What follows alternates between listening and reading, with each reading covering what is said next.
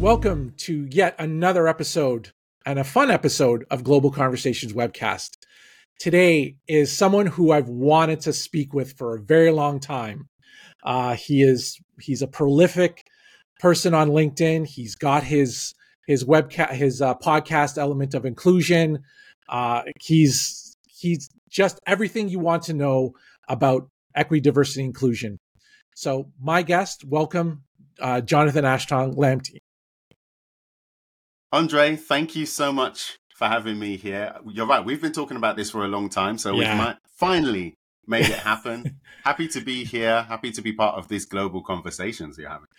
Yeah. And no, thank you. I really appreciate it. And, you know, as I've been going through the research in terms of your work and your knowledge, I know that you were, I keep on saying former accountant, but you're not. You're still an accountant by trade. And the one thing that really got to me here was when you put in your bio, this is so catchy. And I'm going to quote it here. I've got a PhD in your problems and the commercial expertise to apply it in a practical way. Your immediate goal is using evidence-based inclusion to help people, leaders get results in 90 days. And your big, hairy, audacious goal is to help 1 million people like you to make your workplace inclusive. And so that is the big catch that should get people to understand who you really are. And so I want to go back and let's talk about who you really are as an individual, why you got into this work, why, yes, you are an accountant by trade, but tell us a little bit more about what makes you who you are. Sure. And thank you.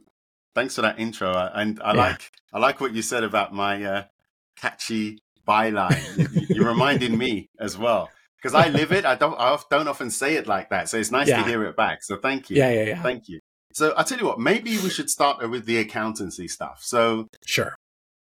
However many years ago, 20 something years ago, I was working as a chartered accountant. This isn't when it all started, but I was a chartered accountant. So I'm a member of the Institute of Chartered Accountants in England and Wales. And I used to work in companies like the Walt Disney Company. My clients were, or I worked for or with, a lot of what you think of as old media, legacy media. Mm-hmm. Used to work for Channel 4, ITV, 5. Like they were clients of ours in some of the organizations that I worked with. But in terms of doing this work, it really all kicked off around 2009. Okay. Mm-hmm. Actually, and it was in January as well. So it's about 15 years ago. Wow. 15 years ago. Okay. So I was at the Obama inauguration, right? The first Obama inauguration. I was in Washington, D.C. And I was massively inspired like everyone else. And then I came back. I wasn't that happy at work. And I came back to the UK, back to London. And as you said, I'm a chartered accountant. And so every month I get Accountancy Magazine in the post, and I normally ignore it. Accountancy Magazine, as everyone will know, is one of the most fascinating and interesting reads that you could ever imagine. Right? No, everyone I know is an accountant. It just goes straight in the bin. But I actually used to read it. I opened it and it's talking. There's an article. I'll never forget it because this article changed my life. It's called "It Does Matter If You're Black or White." And it's got a picture of Obama, and it's got the US Capitol in the background, and it's talking about the lack of black accountants in the UK accounting practice field, right? In particular, lack of senior black accountants. So I'm thinking, okay. And as I said, I used to be an auditor, but I worked with a lot of the media companies, people who I would have thought would have had a grasp on this. So I called my professional body. I called the Big Four. I called anyone who I could think of. No one had anything sensible to say. And so this started me on a path where I ended up quitting my job.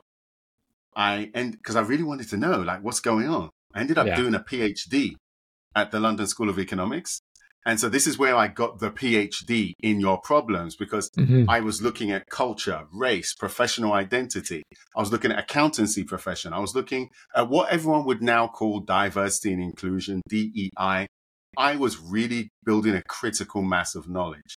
And then I'm looking at the path of what happens, because you do a PhD, they're setting you up to be sort of a world-class researcher, but they're very much talking to themselves. And as Yeah. I've said, I came from a commercial background. I came from people who were making a lot of money in businesses. They were really going for it.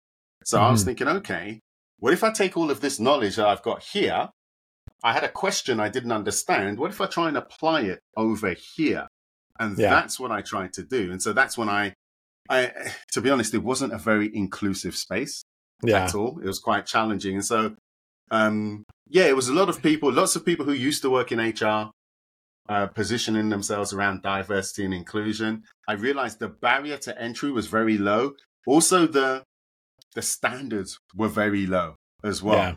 Yeah. The level of expertise, knowledge, understanding was actually very low. And that surprised me as well, because I had all this academic knowledge, I had Hmm. this work ethic, but I had to combine those two in order to actually give something and contribute to the marketplace. And that's when I started with the podcast, the writing, and everything else that you know and love now. Yeah. And that's, you've contributed a lot of time and effort and energy to the work that you do. It's the trade. And, for myself, I can advocate for you, and I've advocated for you in the past. And I know that what you say resonates to a lot of people. And, your little snippets, whether they're 10 minutes or your blog posts or your LinkedIn newsletters, those definitely resonate with me, and I'm pretty sure with your subscribership to all of your media, that definitely resonates to a lot of people within the profession. And and you're a no nonsense person, which is great and refreshing to hear, because of the fact in our business, as much as anyone else, everyone follows the trends, right? But you, like me, like everyone else, you look at the long game, right? And that's what we need to start talking about, especially when we're talking about the fact that DEI backlash is the big thing right now. But really, is it? No, right? We still need it. It's always going to be there. How do you make your organizations thrive and survive in that environment? And that's what you bring to the table, and I'm appreciative of that. So Thank you. kudos to Thank that. you, Andrew. Thank Yeah. you. No, I appreciate that. And I like what you said about the long game as well, because you talk about fads, trends, all of this stuff. It looks cool now, but what Hmm. about in the long term? Like, Yeah. after you've got the attention and all the rhetoric has died down, what are you doing then? What are you doing next week? What are you doing the Yeah. week after? What are you doing when no one's looking? What are you doing Yeah. when it gets boring? When you get a bit tired? What are you doing Hmm. then? Hmm. These are the things that I think is really important to focus on, as opposed to, we talk about flags, food, and fun. And this is a phrase I first learned that. I first heard that term from Fernando Serpa. This was years ago. And this is actually in Hmm. the US, as at Disney. Yeah. At Disneyland, actually. It's the first time I was there. I was there for a conference. And we were talking. I interviewed him, and he talked about this idea of flags, food, and fun. And it always stuck with me. And it's something a phrase I use a lot. And it's just about the idea that diversity, inclusion is all about flags, food, and fun. Yeah. Flags, all these celebratory events, food, like in the Yeah. UK, Black History. So now we're going to have jerk chicken or something like that Yeah. in the canteen. Exactly. And then fun, all these photo opportunities, all these parties, all of this stuff. Depending on how it's done, it can often position people who you want to include as being Yeah. far away from the workplace. Because the people Yeah. who make decisions, the people who are actually performing in the organization, are typically not characterized like that. And you know what? Maybe they are in your Hmm. organization, and that's a different thing. But that hasn't been my experience in the years that Yeah. I've been doing this work. Yeah. No, that's really important to hear. And it's, organizations are still going back to that old one and done thing of, what does it mean to be culturally diverse and just have those, like you said, food, fun, and flags. But really, it's not about that. It's more about your people. It's about your culture and how you're showing up in the world. Right. Definitely. Definitely. So in a very short stint, I want to just get a little bit of knowledge. I mean, we've talked a lot about you and your organization, but what is something that people would not normally know about you? Well, I'm quite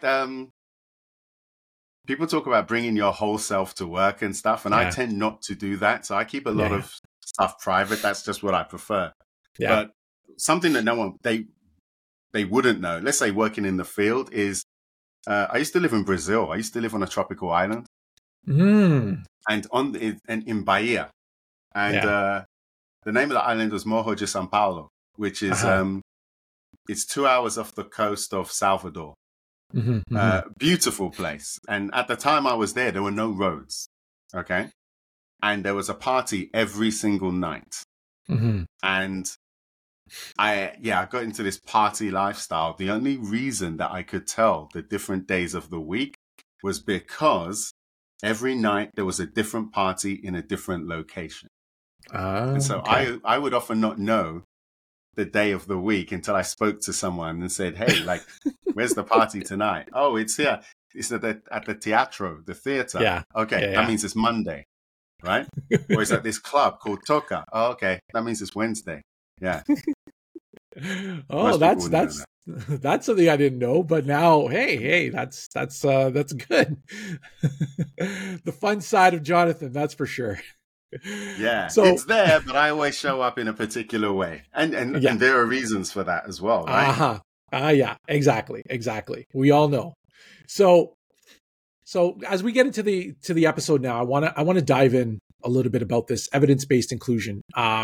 We talk a lot about data, we talk about facts, and we also talk about the fun food and flags and whatnot. So, let's just first talk about what does it mean to have evidence-based inclusion? Why is it essential for today's business? Sure. So it's useful to think. I'm gonna jump to a conclusion and make an assumption, because without this assumption, there is no value. So I'm going to assume that the person who's listening or watching, has a desire to nurture inclusion in their workplace. And so it's useful to understand, what does inclusion mean? Now, the way we describe it in our organization, we encourage you to think of your own version of this, but we say that inclusion is a systematic business strategy to ensure that everyone shares the same advantages and benefits. Everyone can perform, everyone can belong, everyone can reach their potential. That's how we think about it. I'd encourage you to think about what that means for you, in your team, where you work, in your life. Okay. So with this idea of inclusion, evidence-based inclusion is a decision-making process that allows you to nurture inclusion in your workplace. It is also systematic. It is also rooted within an organization in the way that we do it. And typically, you want to draw evidence to support your decisions from 4 key sources. So one is the research. We started off talking about this. I've got a PhD in your problems. I spend a lot of time looking at research, doing my own research, reviewing, applying it as well. So let's see what the research says. And one of the reasons you do that is because there are researchers who have thought about the problem that you are having in much greater detail, in about how you characterize it, how you can think about it, what to do next. Why not learn from them? They've put a lot more time and effort into it to a standard that is higher than most people. So let's borrow from what they say. And a quick example of why that's important. People talk about the business case for diversity. People talk about unconscious bias training.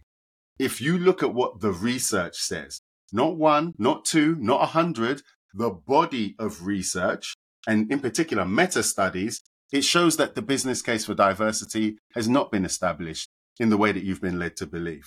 The body of research, not the 10 articles that someone's going to bring up, right? The body of research says that unconscious bias training does not work. So these things influence me in my decision making. So that's one. The second thing is professional expertise. And that's probably the one that everyone relies on as well. Yeah. Your expertise, my expertise. I like leveraging the expertise of others, which is why I do these 60-second book reviews. This is why we've got the book club, which is why I review books all the time. It allows me to borrow and understand other people's expertise so I can apply it to my specific issue. Then there's stakeholders. These are the people who are directly, or I would say indirectly, but let's say directly affected by the decisions that you want to make. Yeah. And if we want to change a recruitment process because we wanted to hire more Black women, would it be useful for us to speak to Black women as part of that process? Maybe. Would it be useful to speak to the hiring manager as part of that process? Yeah. Would it be useful to speak to candidates, even people who didn't make it, as part of that process? Yeah, that would be. So speaking to stakeholders, because if we're going to make a change, all of these people will be impacted. And then the last thing is organizations as well. You hear people talking about data. We need to get data. Yeah. It's all about data. Yeah. Yeah, of course. But do you know what to do with it? Do you even know how to ask for it? Yeah. A lot of organizations will tell you that, they've got trouble getting data, or because here's the other thing. You can get people to give you their data. And what does data mean? Let's say it's demographic data, right? I want to characterize and understand who you are based on some key characteristics. One, I've got to encourage you to give me that data. Two, how do I know it's accurate? If I ask you about your sexual orientation and you say prefer not to say, that's not that helpful. It tells me something, because no data is data as well. Right. But I don't know. So if I've got this idea of a thing that I want to do, I don't know. If you're saying not applicable everywhere, prefer not to say. So you need good quality. And here's the other thing as well. Data is not the same as evidence. This is something that I've been reminded constantly recently as well. So the example I always give, like Andre, my height, my age, your age. This is data, right? These are numbers. Evidence is if we've got a hypothesis, if we've got a claim, we're trying to prove something, disprove something, understand. I say prove and disprove. We're trying to make better decisions about that thing. So am I tall? Am I old? That number is only becomes evidence when we put it into context. So evidence-based inclusion is about applying this type of thing in order to make better decisions to get inclusion where you work. Definitely. That's well said. And that's one of those clips we need to put out there so people really understand what it means. And so why would someone be against this? This is what I'd be curious about. The evidence is there, the data is there. There's a lot of people who, for lack of a better term, hide behind the data. So, why would people want to hold out on something like this? Well, sometimes the evidence isn't there. Yeah. So sometimes you have to create the evidence. So if you've got data, you have to turn that into evidence in order to make a decision. All of this, because let's be clear as well. I'm standing here saying evidence-based inclusion.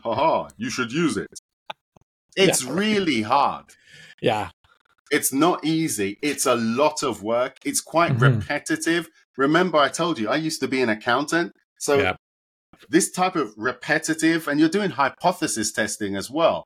One of the first things you need to ask yourself is, what is the problem we're trying to solve? What do we believe about the world, our organization, about this team or department? Then we're going to assess, we're going to acquire evidence to see if we're even asking the right question, and are we going to support a claim that we're making? Yes. So there's a whole process around it, and I've made it sound really easy. So if you're not up for the hard work, that's a reason not to do it. If you don't like making decisions based on the best evidence available, that's a reason not to do it as well. And so people tend to volunteer their preferences regards to those two things. So I would look out for those. Yeah, definitely. And going back to the earlier conversation about, the unconscious bias and people going into trends and stuff like that. Do you see this evidence-based inclusion? Do you see this being the solution to bringing equity inclusion to the forefront instead of many of the practitioners who are just focused on events, learning development, et cetera? What's your take on that? Even if you want to even expand on this, taking unconscious bias training for an example. And when you say forefront, let's run with this unconscious bias training thing, right? Yeah. So what is the purpose of unconscious bias training? Like, why would you do it? Yeah. That's the question I would ask. Yeah. And I don't even want to make any value judgments, but someone will have an answer to that, right? Yeah. So the other thing is, did it achieve that thing? Okay. Yeah. So in order to figure this out, let's say I don't know, we'll just go through that cycle. I say, what does the research say about unconscious bias training? There may be some circumstances where it does work. Are those our circumstances? Mm-hmm. If not, maybe we need to tweak it and understand it. Okay, Mm-hmm. when it does work, can we recreate that? Okay, great. So that's what the research says. Then we'll look at the stakeholders. So what is the thing that we are trying to change? So if people say, well, they'll say things like, we want to increase promotions in this particular team. We think that there's bias in play. Okay. So are you tracking this over time? Like what type of bias are we talking about? Who are we talking about in particular? So you start asking more and more of these questions. And actually, as we're going through this, you can start to see, you'll get some of the answers yourself in terms of being really specific, as opposed to this generic idea of, we're just going to do some training. We're going to tick that box and everything's going to be okay. Yeah. Then, as I said, we've got the stakeholders. We look at the organization itself. What is the thing we're trying to figure out? And then rely on your professional expertise, my professional expertise.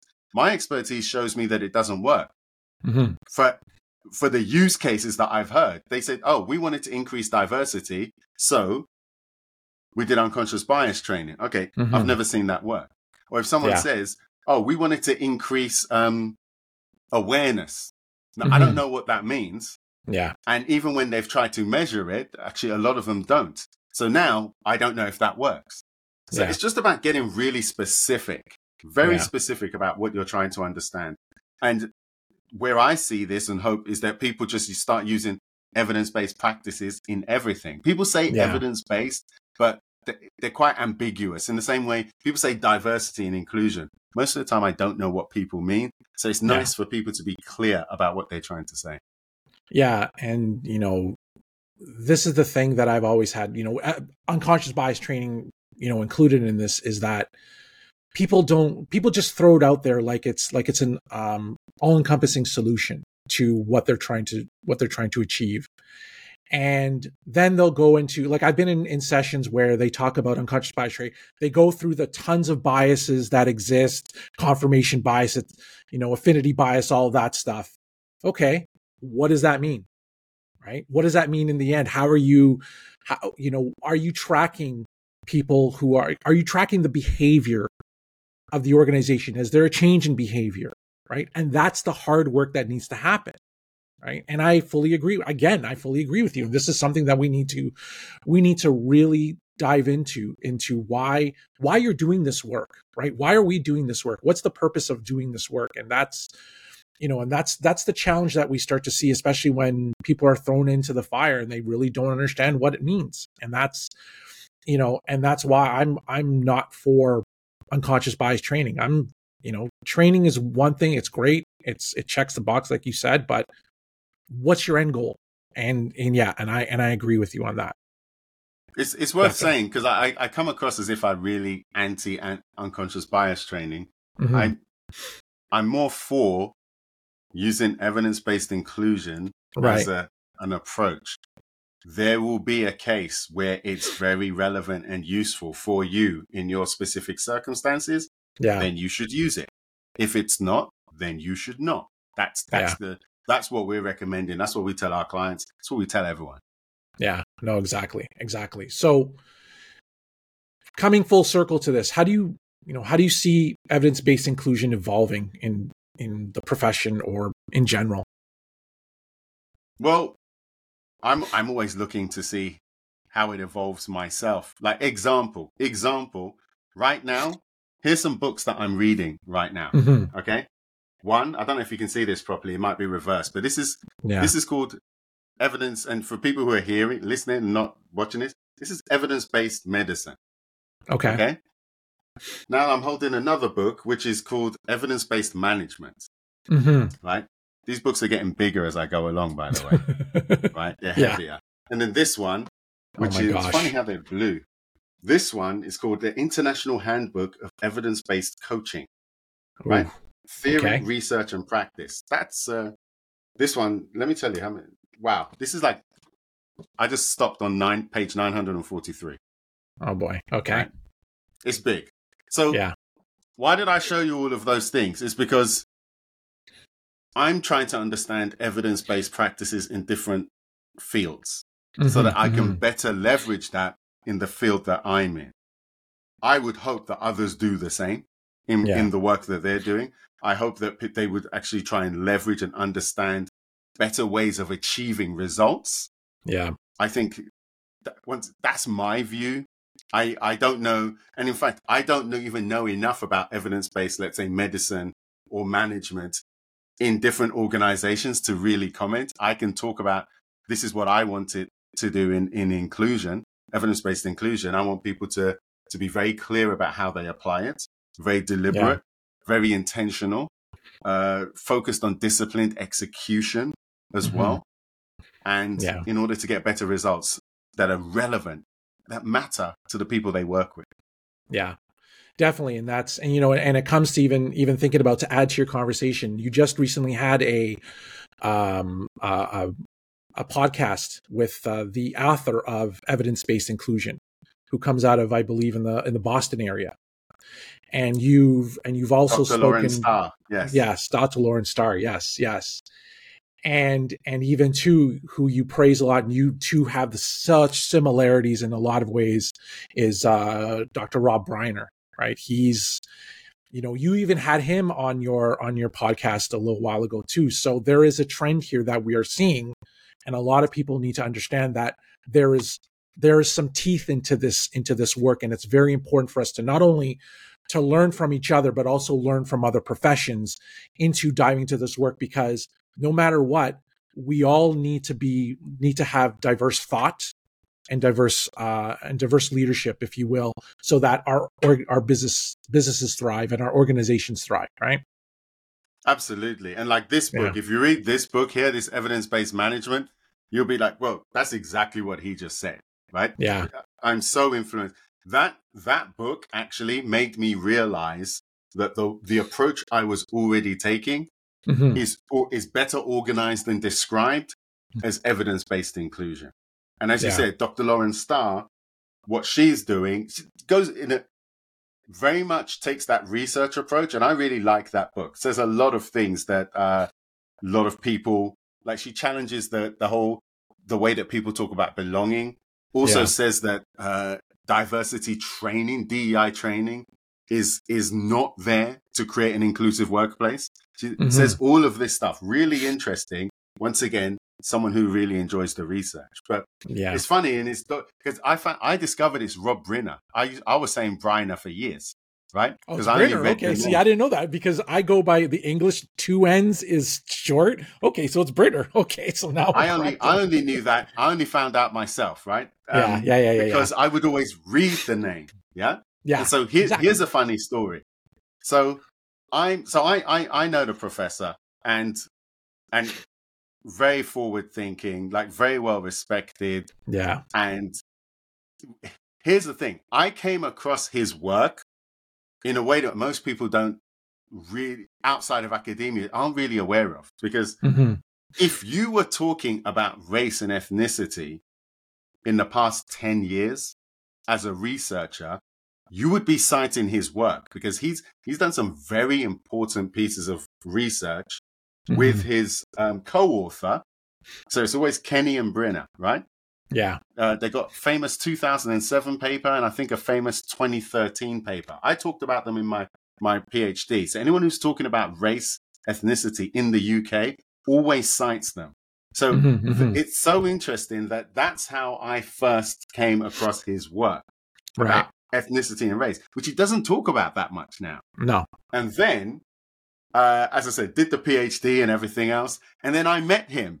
I met him actually at a client event. One of my clients, and he was there. And I was like, you know, I love what you're doing. I know all your stuff. It was really cool.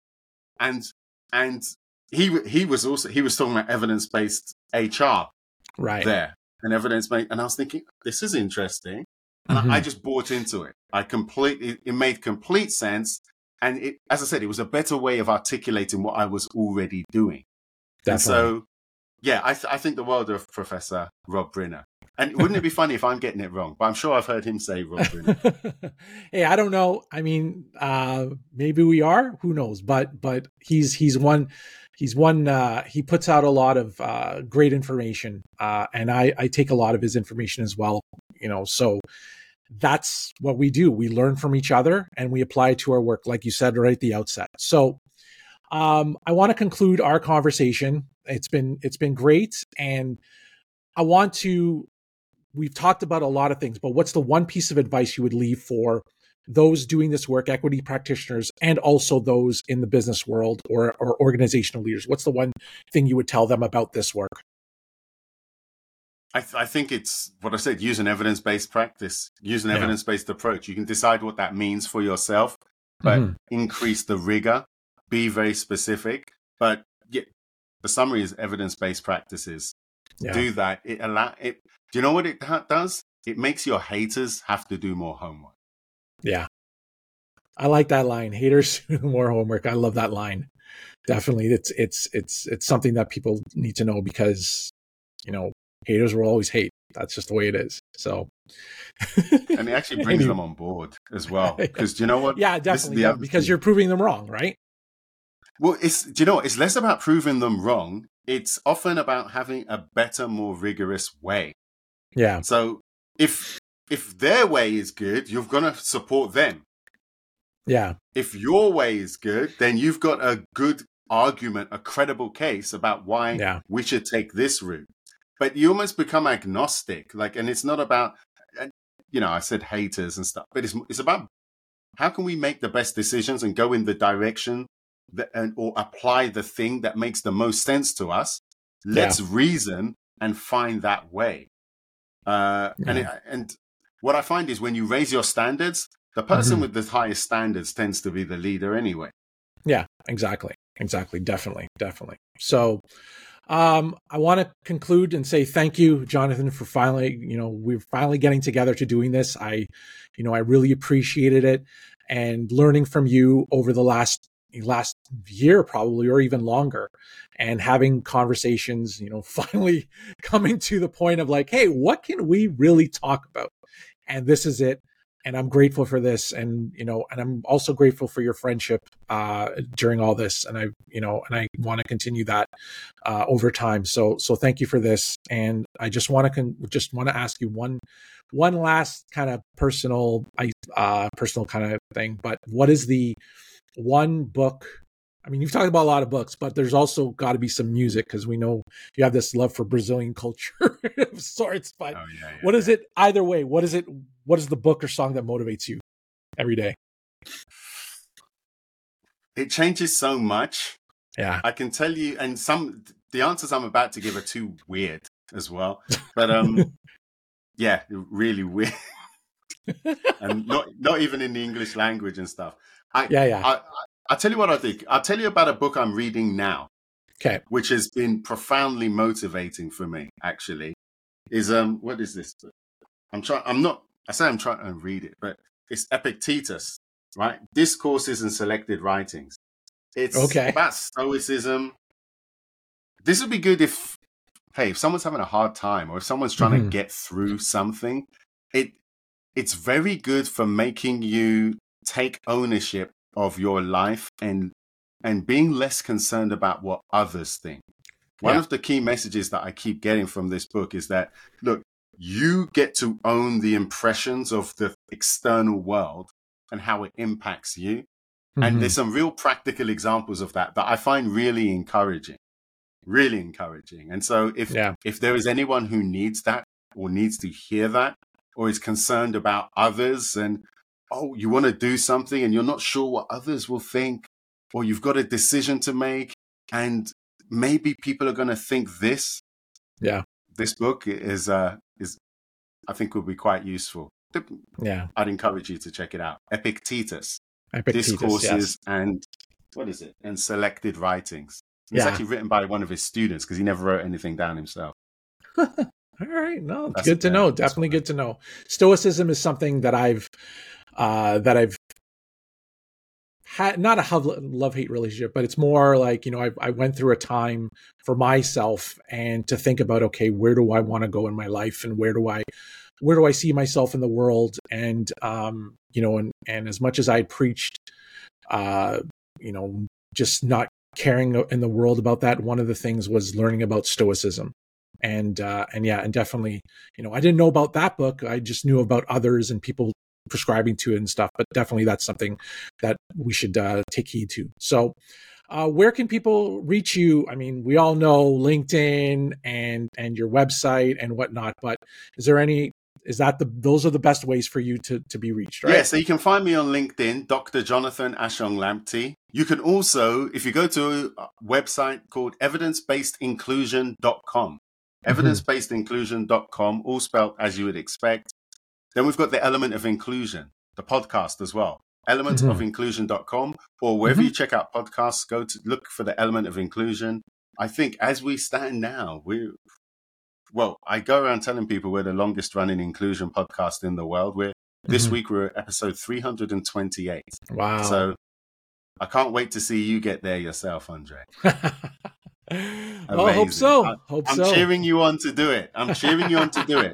Seriously. We need these global conversations. We need more people like you, and especially what you have to offer. And for the audience, I've been talking and encouraging Andre. Like, I think he's got a very specific, unique perspective that is such a big deal, but isn't spoken about enough. And I don't want to have any spoilers or anything, but it's stuff that I, who have no idea about this thing, would be really interested. And so maybe you, as members of this audience, can encourage him to do that, because I think that would be really exciting, really practical, really useful. And the only thing I'll say without giving any spoilers is it's relevant wherever you live on Earth, wherever. Like, you would find this really interesting. And some of this stuff is not. Yeah. This is relevant for you. Doesn't matter what language you speak either. Yeah, exactly. Thank you for the props, my friend. Thank you for this. So that concludes another episode of Global Conversations webcast. Just watch it on YouTube or wherever you subscribe to your podcasts. And until next time, I bid you adieu. Thank you. Bye-bye for now.